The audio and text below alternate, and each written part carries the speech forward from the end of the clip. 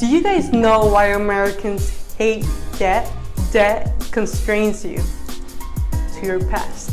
Hey everybody, it's Jason Bautista. Before we get into the process of how to get out of debt, we need to first look at debt in a different angle. This means if you have student loans, credit cards, store credit, car loans, mortgages, medical debt, lines of credit, payday loan debt. Debt is debt is debt. Now, many people look at debt as borrowing money, but that is so far away from the truth. Let me explain why. Let's say that you want to buy a car, and this car will cost you $25,000. But of course, you don't have those $25,000. So what do? Is you get a car loan instead of actually saving up those $25,000. Here's a secret that most people don't want you to know about debt. When you are getting a loan from the bank, you're not borrowing money. What you're actually doing is paying someone money for money.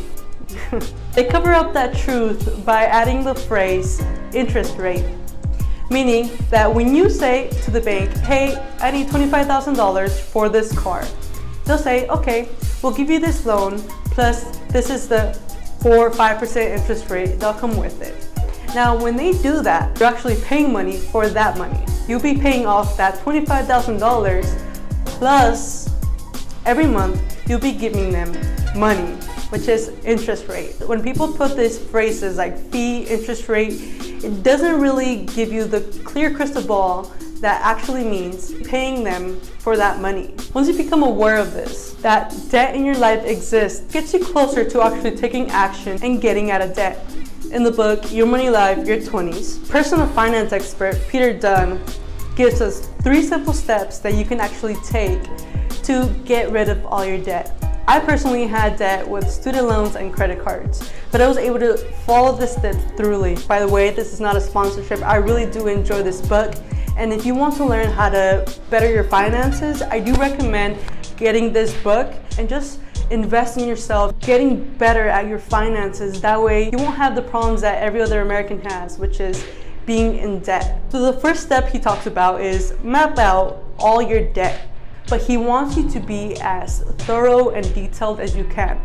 Put the day that you received that debt, how long you've had that debt, how much interest rate you have, what's the balance, and why you got that debt. That way you can actually see everything on paper and you know exactly what's going on with your finances. On another piece of paper, write down the smallest balance first and the largest balance last.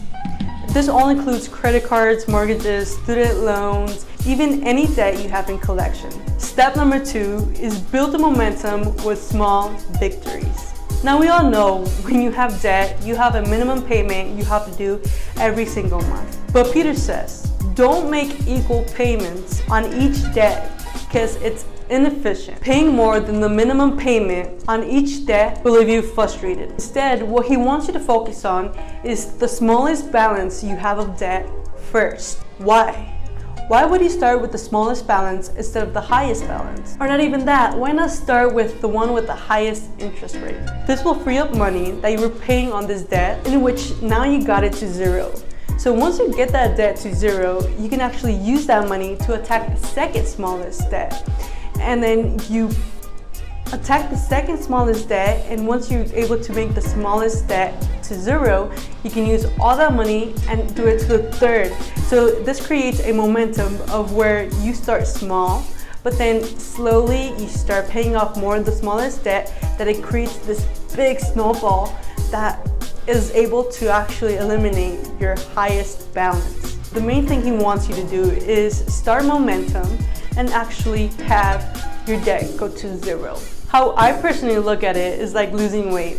You know, the first time you go to the gym, you're not able to squat 450 pounds.